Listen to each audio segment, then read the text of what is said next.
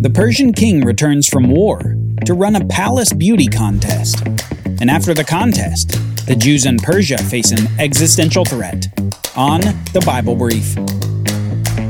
Our goal is to get 100 new monthly supporters before the end of 2023. Will you be one of the 100? Give today at BibleLit.org.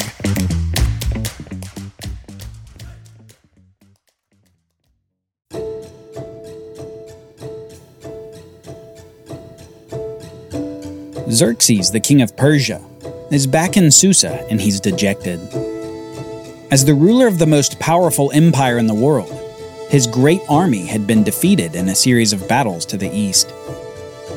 There in the northern portions of the near Mediterranean, around the smaller Aegean Sea, his army encountered some very strong city-states.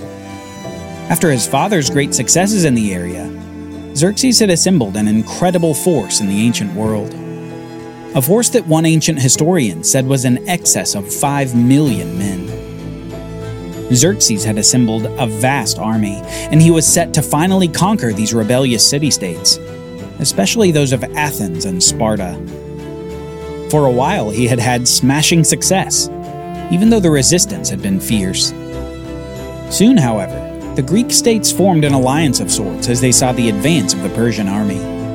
And this caused a strategic headache for the vast empire. The formerly disunified were acting as one to protect their governance and way of life. In 480 BC, the Persians initially advanced with ease, but later in the year they were famously stalled for 3 days at the shoreline pass of Thermopylae. There, 300 soldiers of Sparta fought to the death to forestall this vast force from reaching further into the Greek states. While those 300 ultimately died in the endeavor, they set the stage for continued resistance by the Greeks. Resistance that would ultimately spell the defeat of Xerxes' forces within the year. Xerxes' vast army and navy had been strategically outmaneuvered and defeated. And as a result, the king found himself back in Susa, the citadel, the governing capital of the Medo-Persian Empire. He was back, and he was dejected.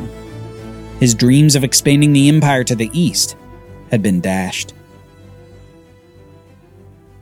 There was, however, one glimmer to his return. He was about to pick a new queen. A queen to replace that one who had so humiliated him before his Greek expedition. A night that he'd no doubt worked hard to forget. For King Xerxes, known in the Bible as King Ahasuerus, the queen drama started in the 3rd year of his reign, and it went like this. Now in the days of Ahasuerus, the Ahasuerus who reigned from India to Ethiopia over 127 provinces, in those days when King Ahasuerus sat on his royal throne in Susa the citadel, in the 3rd year of his reign, he gave a feast for all his officials and servants. The army of Persia and Media and the nobles and governors of the provinces were before him, while he showed the riches of his glory and the splendor and the pomp of his greatness for many days, 180 days. And when these days were completed, the king gave for all the people present in Susa the citadel, both great and small, a feast lasting for 7 days in the court of the garden of the king's palace. Now on the 7th day, when the heart of the king was merry with wine, he commanded his 7 advisers who served in the presence of the king to bring Queen Vashti before the king with her royal crown, in order to show the peoples and the princes her beauty, for she was lovely to look at. But Queen Vashti refused to come at the king's command, and at this the king became enraged, and his anger burned within him. Queen Vashti completely embarrassed her husband the king, probably the most powerful man on planet Earth. When he asked for her to come present herself before the people, she refused. Now, that refusal may have been due to the details of the request. It's not clear, but when he asked her to come before the people with her royal crown, it may have been that he wanted her to be wearing only her royal crown and nothing else. Faced with this proposition, Vashti refused, and Ahasuerus was drunk and enraged. So the king turns to his advisors again and says essentially, "What should I do with this rebellious woman?" And they reply, Not only against the king has Queen Vashti done wrong, but also against all the officials and all the peoples who are in the provinces of King Ahasuerus. For the queen's behavior will be made known to all women, causing them to look at their husbands with contempt, since they will say, 'King Ahasuerus commanded Queen Vashti to be brought before him, and she did not come.' This very day the noble women of Persia and Media who have heard of the queen's behavior will say the same to all the king's officials, and there will be contempt and wrath in plenty." The advisors essentially say that Vashti's example may soon spread throughout the whole kingdom, so that all the wives will rebel against their husbands. In this, Vashti hasn't merely done wrong to the king, but also to the whole kingdom. She's set a bad example, they say, and something has to be done about it. They continue, "If it please the king, let a royal order go out from him, so that it be written among the laws of the Persians and the Medes, so that it may not be repealed, that Vashti is never again to come before King Ahasuerus. And let the king give her royal position to another, who is better than she. So when the decree made by the king is proclaimed throughout all his kingdom, for it is vast, all women will give honor to their husbands, high and low alike." This advice pleased the king and the princes, and the king did as it was proposed. He sent letters to all the royal provinces, to every province in its own script, and to every people in its own language, that every man be master in his own household, and speak according to the language of his people. According to the counsel of his advisers, Ahasuerus demotes Queen Vashti, banishes her from his presence, and then makes a decree strengthening the role of men in their homes. He won't have chaos under his watch, and he won't let his former queen have the last laugh in her rebellion. He sends an irrevocable edict to the whole kingdom, and the apparent crisis of authority is averted.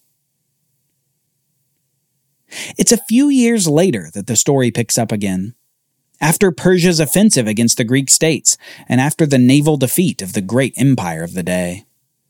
Ahasuerus was defeated, and he was back at the citadel of Susa, remembering again his lack of a queen. Next we read this.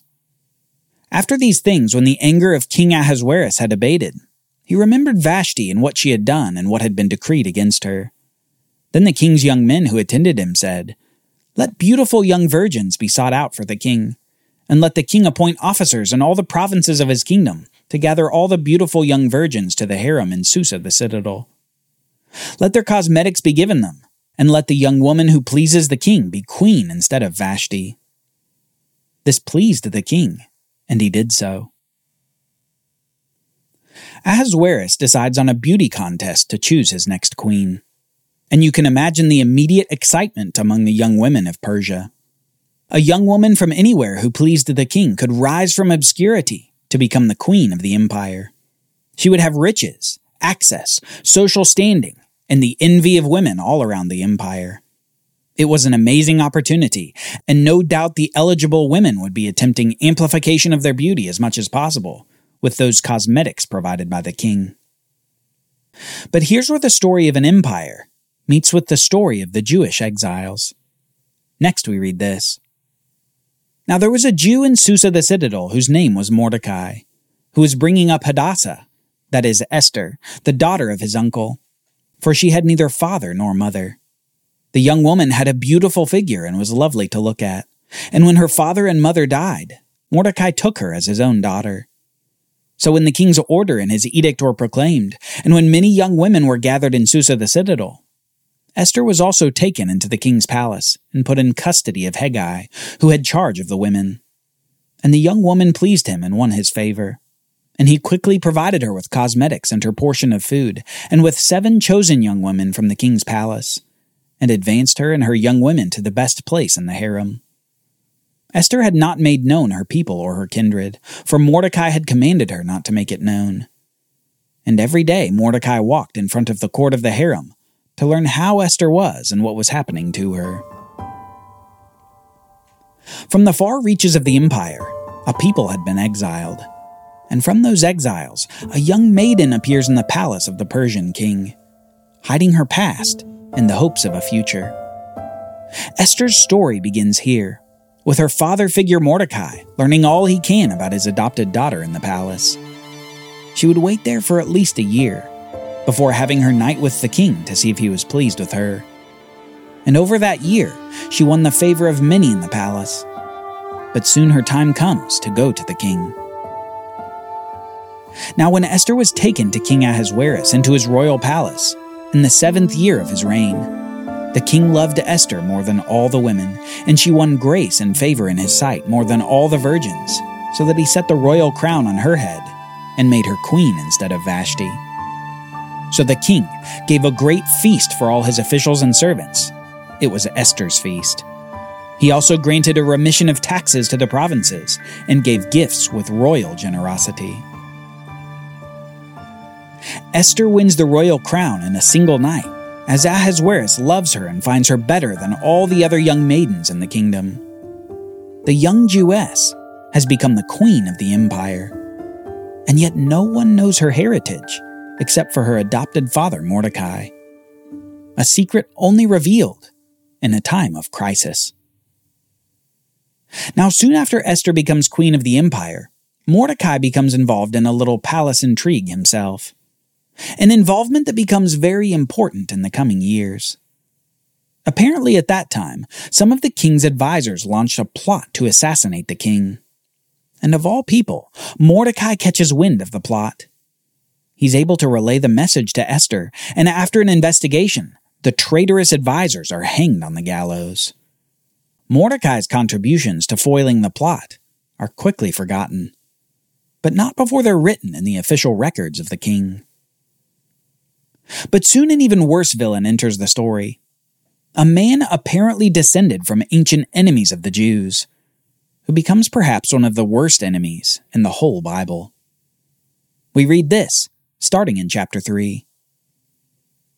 After these things, King Ahasuerus promoted Haman the Agagite, and advanced him and set his throne above all the officials who were with him. And all the king's servants who were at the king's gate bowed down and paid homage to Haman, for the king had so commanded concerning him. But Mordecai did not bow down or pay homage. And when Haman saw that Mordecai did not bow down or pay homage to him, Haman was filled with fury. But he disdained to lay hands on Mordecai alone. So as they had made known to him the people of Mordecai, Haman sought to destroy all the Jews, the people of Mordecai, throughout the whole kingdom of Ahasuerus. In a pre-Hitler fashion, Haman aims for the extermination of the Jews, the ancient enemy of his people, and the people of Mordecai the Jew. So Haman begins plotting, and after superstitiously casting lots, months after months to find a favorable timing, he finally comes before the king with a request. Haman says this to Ahasuerus: "There's a certain people scattered abroad and dispersed among the peoples in all the provinces of your kingdom.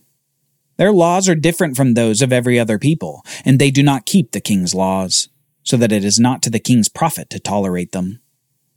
If it please the king, let it be decreed that they be destroyed, and I will pay 10,000 talents of silver into the hands of those who have charge of the king's business, and they may put it into the king's treasuries." So the king took his signet ring from his hand and gave it to Haman the Agagite, the enemy of the Jews.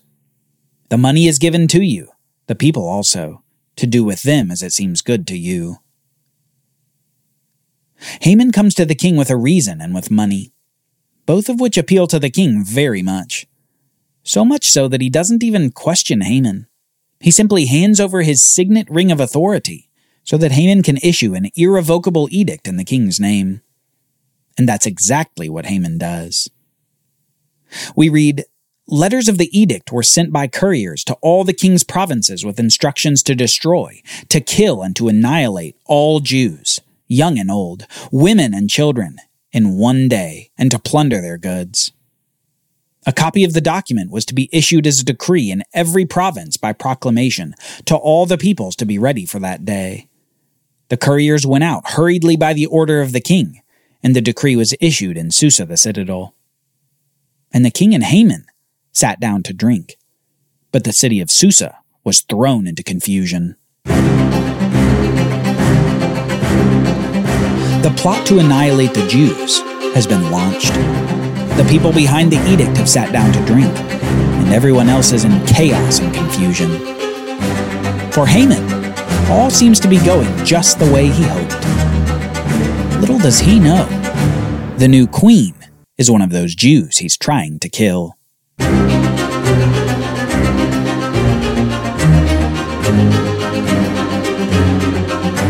Join us next time as Esther risks death, Haman builds gallows for Mordecai, and Mordecai is paraded through the streets of Susa. All the while, the Jews await their day of impending doom.